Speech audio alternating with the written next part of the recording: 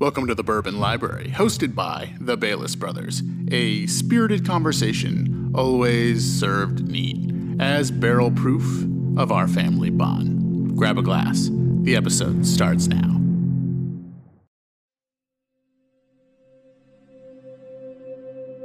Hey friends, welcome to another installment of our ongoing series, The Bourbon Library. This episode features series regular Craig Bayless, or better known as Dad, and special guest Tim, the Godfather, Peterson. Quite actually my real life godfather. Craig, or Dad, and Tim are lifelong friends, having grown up together in the Midwest. Timmy, as we call him, is as much an uncle to us as anyone sharing our actual DNA. He was a sort of mythic figure when we were growing up, always kind of bringing the party and just generally an awesome dude. He was even on our most recent Kentucky bourbon trip. And most importantly, he's provided our dad with an unmatched friendship that is truly the model for brotherhood. That is all to say, we're very honored to have him on, and we hope Timmy, he will continue to join us. And actually, he called in from his virtual bourbon library. Say hi, Tim. Hello, I'm coming to you from virtual, the future. Well, it's a special treat that we've got you, Timmy, with us today. Well, thanks for having me. All right, before we get started, I kind of have an important question for my dad and Tim. Who got who into bourbon? Well, this is the way that I tell the story, and then you can let him tell the story. So when we were young bucks and living together, for a little while, and that we drank Jack Daniels, and I drank Jack and Ginger. I was the dancer, and your dad drank Jack and Coke. And so that's what we did, and then life we did our own things, went our separate ways a little bit. I mean, still stayed in touch. And then one time your dad and I were together, and I was drinking Maker's Mark because I had started drinking Maker's. And I think he said, yeah, let me try that. And I think he liked it. Hey, Mikey. Yeah. Hey, Mikey, he liked it. Is that pretty close? I refuse to answer that question on the grounds that I might incriminate myself.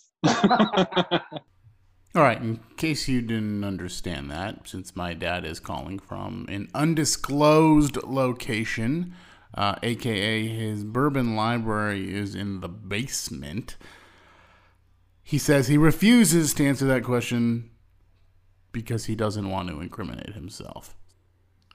On this program, we like to ask the big questions.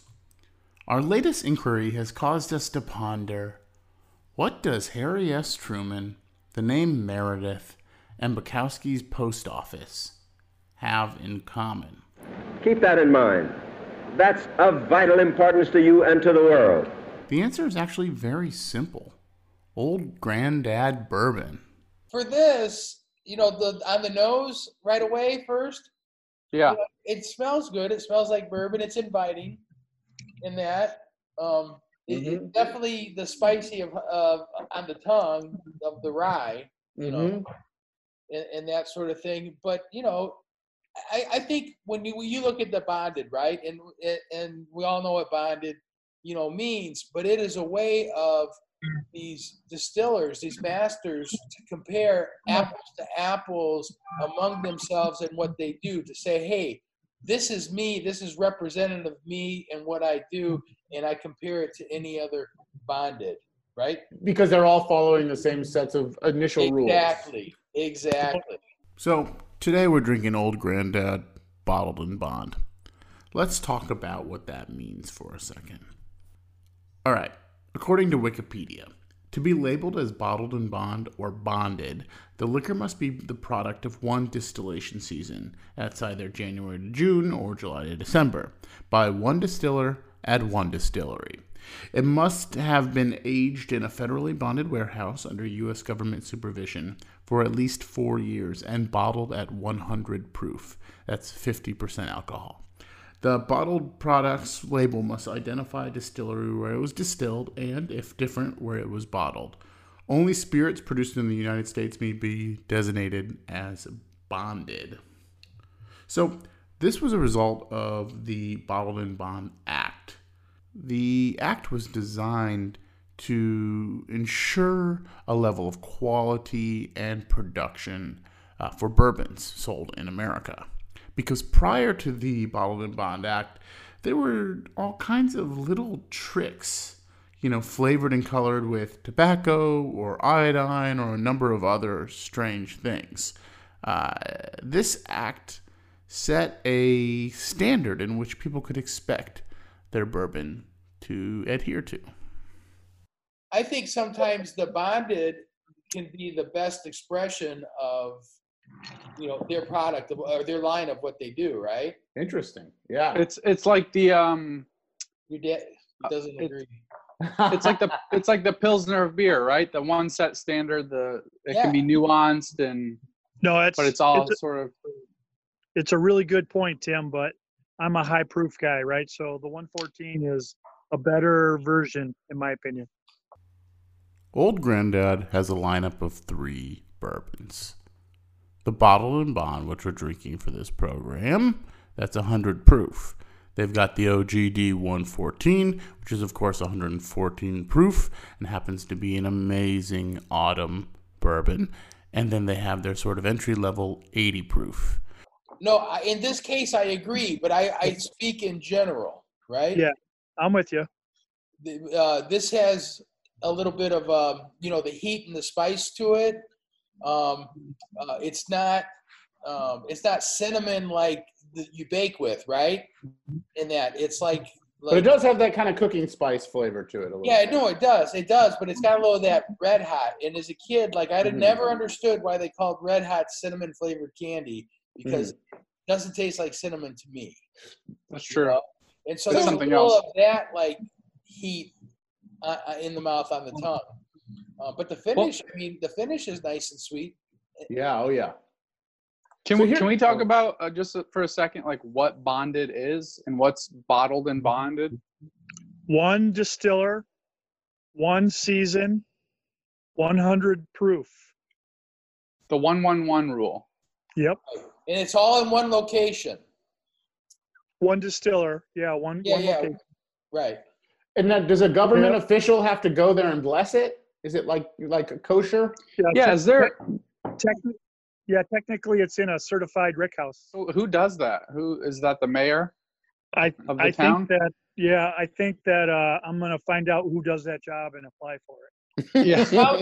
It's probably one of those ATF jobs or something like that, and we're too old now. You got to be, the top limit is 32 years old. So I'm aged out. 30 years out of you before you retire.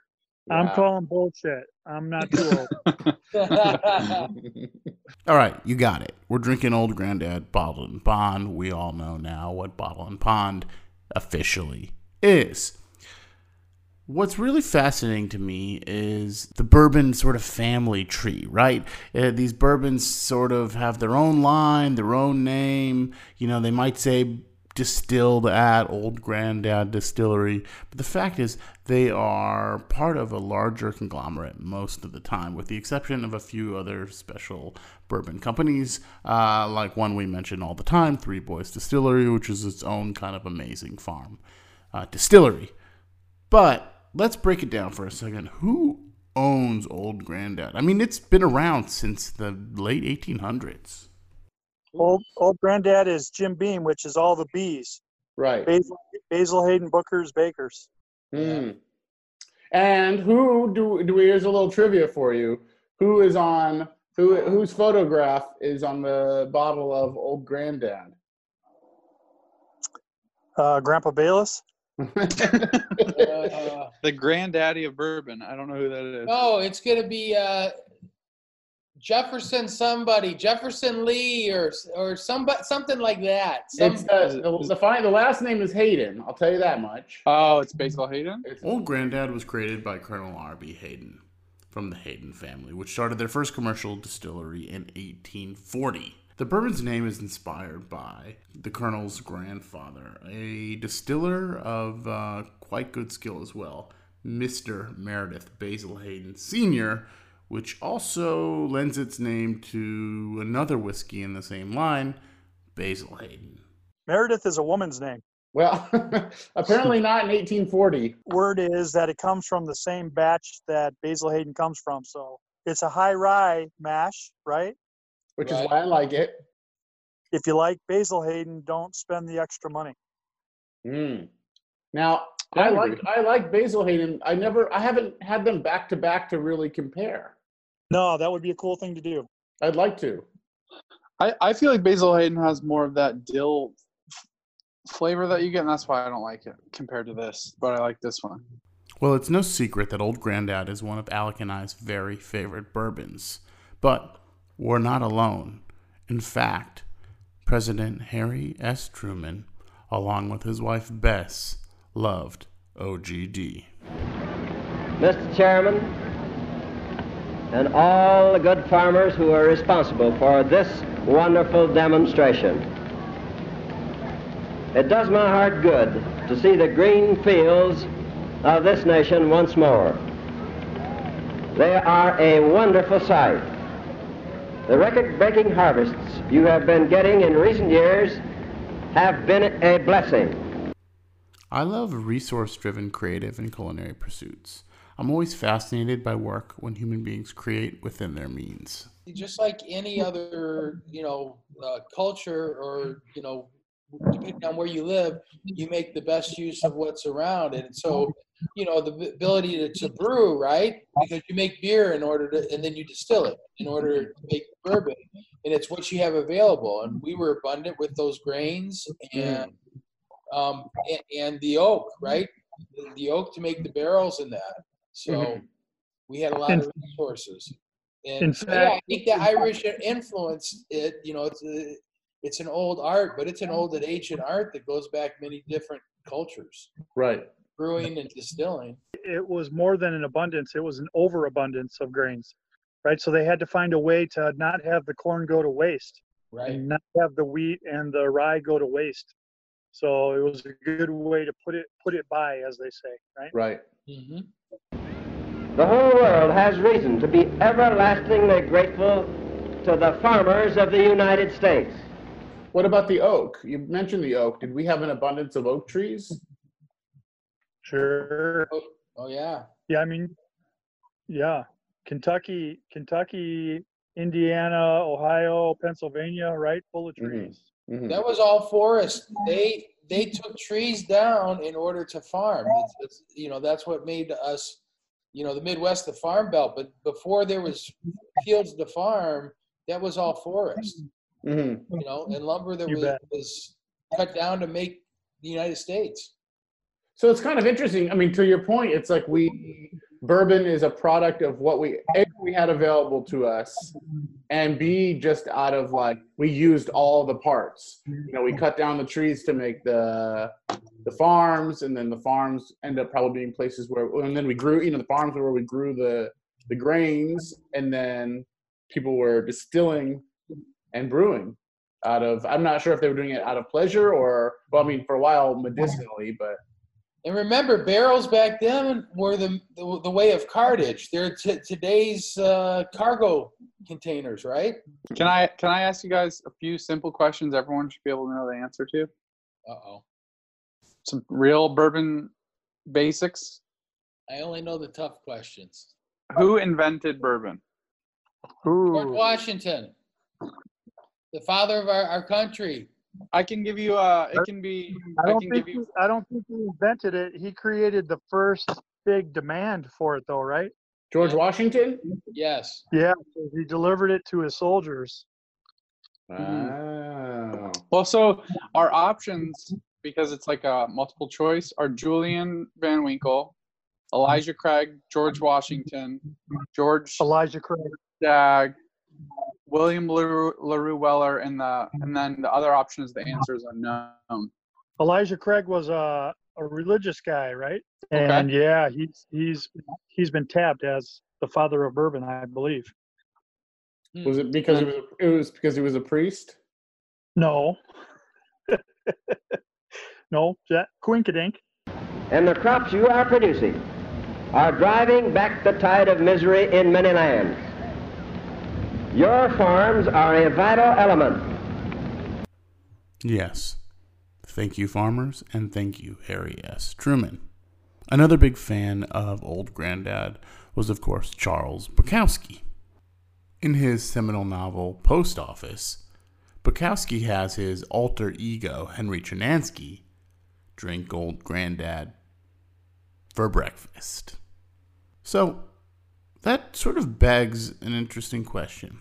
We have, on one end, a president drinking the bourbon, and on another end, we have an alcoholic womanizer drinking the bourbon. What makes Old Granddad so special? I personally think Old Granddad, for what it's worth, and now President Truman also agreed, it was his favorite bourbon. For my money, I love Old Granddad, but and even more than some of the more expensive ones. What do you guys think? I'm not a big fan of the high rye. I can drink this. I like the 114 better than the bonded, which goes against what I was kind of saying in that. But I think if you're an experienced bourbon drinker, though, going with the bonded is a way to see compare expressions, right? Right. And that. But having said that, I don't like the high rye mash. I still drink high rye mash, and it's good. It's good. It's not my favorite, but it's not the best bonded that I've had, but it's good. I'm gonna kick it out of bed. Ironically, Blanton's is the high rye version of Buffalo Trace bourbon. Yeah. Right? Mm-hmm.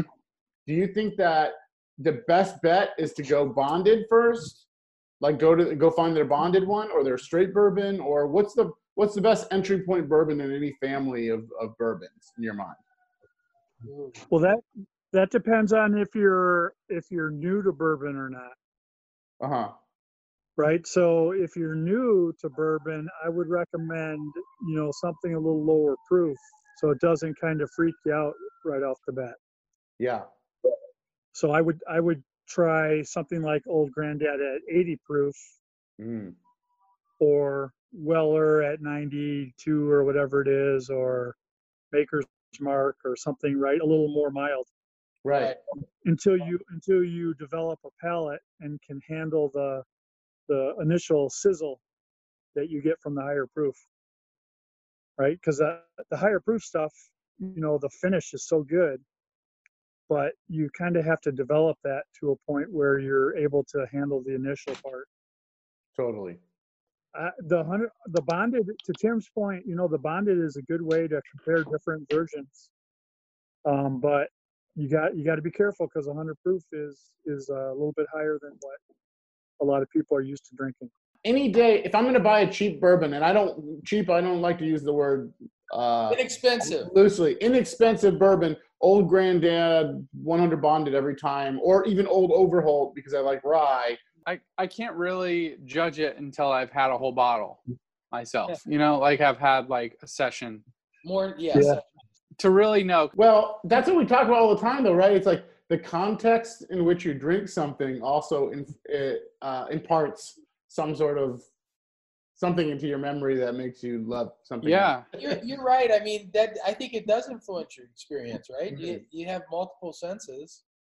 So, it's like one of my favorite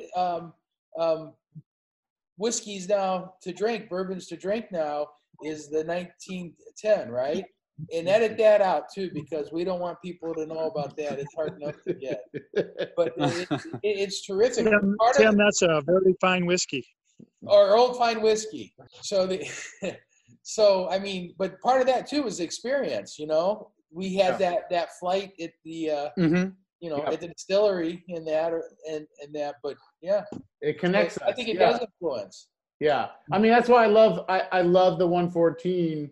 I think it's a good bourbon, but I like it that we had it behind that. What was it? Do you remember the name of the liquor store, Timmy? Oh, Westport Wine and Spirits. That's what it is. Westport Wine and Spirits. That's my favorite tasting I think we did the whole time. Right. Well, that back room they have there, I mean, that's nice for people, right? Yeah. Men you might pay a premium on some things, but it gives you the opportunity to taste something that you never would have the chance. What would you say from when you first started drinking a bourbon to now, with the education you've given yourself and all the different bourbons you've tasted, what's changed the most in your bourbon drinking habits? I've acquired an affinity to higher proof. Me too. No doubt. Yep. Yeah, I would agree. Doing the higher proof, I know that I prefer a wheated bourbon over, a high rye. The best description for me came from Ross at Three Boys, who said that you can take the high rye a little too far, in his opinion. Right. So Wild Turkey, yep, Basil Hayden, right? They're a little too spicy. If you get in that, I think he said something like 7 to 8% range. Mm-hmm. That's perfect. And he's not a wheated guy. He likes his rye, but he doesn't like it too spicy. So the flavor you get from Three Boys is right like in the middle of the rye range, and it has that nutty, chocolatey, sweet flavor. For me, that's the sweet spot. But and then also, I maybe drank more old fashions or Manhattans, in the past, where now I just have it neat, or I make big ice cubes, right? Hockey pucks and big cubes and balls. I said balls. That's right, Craig. And, I put so it's like that. Either neat or on the rocks, but rarely do I have a cocktail. That's at a wedding or something. Timmy, that's a really good point. When I first started getting into bourbon, I made a lot of old fashions, and I really like old fashions. Yeah, I haven't had an old fashioned in a really long time because I enjoy bourbon so much straight on the rocks that I don't even make them. I don't even make old fashions anymore. Matter of fact, I would say the last old fashioned I had was with you. Honestly, I could just listen to these two talk about bourbon all day long. Their friendship is inspiring, and their bourbon taste is aspirational. That's, of course, why we have them on our program. I just think something that's very fun about the whole thing is how they push each other. My dad created his bourbon library. It's his sort of home bar. And then Timmy sort of decided to do the same thing and also started collecting. And then their bars started to match a little bit. And that's just fun. Dad's not like which I find really interesting. You're not like the life of the party guy in the sense of like he's like wild and crazy, but you're always the guy like cooking food, making drinks. Like you do like, and I think I've inherited some of that of like being the guy to kind of like bring maybe the heart of the party. The heart of the party. He's the entertainer. Yeah. I'm not the life of the party. I'm the facilitator. Yeah. I thought it makes perfect sense that you fell in love with bourbon then, because it's a lot of it is behind a bar showing people different ones, different flights, different avenues you can take, and like facilitating that experience that you had the first time you went to a tour or something where someone broke it all down for you and gave you all the context. What I think is what is cool. We've talked about before all the visits to the library and all the different people and all that kind of stuff. Mm-hmm. Look at Timmy's library shelf, right? Yeah. Obviously influenced from his visit to my library, right? Yeah. And then I kind of noticed that too. I was like, yeah, but now, yeah. And I think it's totally awesome. It's just kind of fun, right? To see the desire and love of bourbon and the fun that we have together drinking it. Yeah. Have it carry out, to other people and other places. So the two of you, since we've got you on, and Timmy, I think you need to be a regular on this if you want to. 100%. Well, I'll send the. I'm available. I'm quarantined. Yeah. I feel like even if you weren't, you'd probably say yes. I would probably do that. Yeah. So when was the very first time? The first time that you guys drank together, Timmy and Dad. Okay. So it was your dad, Jeff Paulson, and I at a sleepover at your dad's house, and we were probably 13 years old, and somebody got us a six-pack of Miller High Life, and your dad took the first swig and could not take it. And I don't think we didn't even finish the beers. I think I finished the beer. My dad always let us taste beer, and it tasted fine to me, but your dad didn't care for it. So from the beginning, Dad, you never liked beer, not once. Never. Not even the champagne of beers, huh? You can change the name all you want. I ain't drinking it. As we reflect on the past and our favorite pastime, we are equally confronted by the world around us. The simple act of being together provides a moment of respite. As we say at the end of every episode, to drink is to live. To drink is to live. Drink is to live. Love you guys. Love you too. Love ya. Good being with you. Great. Yep. Take care, guys. Love you. As always, to our guests and listeners alike, we are grateful for your time, your love, and your ears. I'm Ryan Bayless, and this was another installment of the Bourbon Library. I leave you with the words of President Harry S. Truman. Take good care. It is plain enough that we are facing a very disturbing international situation. I should like every American to realize that this country is making every possible effort to preserve the peace. In this critical situation, my motto has been, keep your temper and stand firm. We have kept our tempers.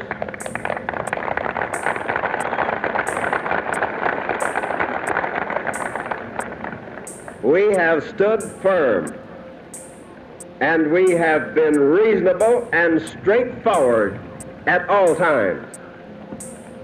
It is the policy of this government to continue working for peace with every instrument at our command.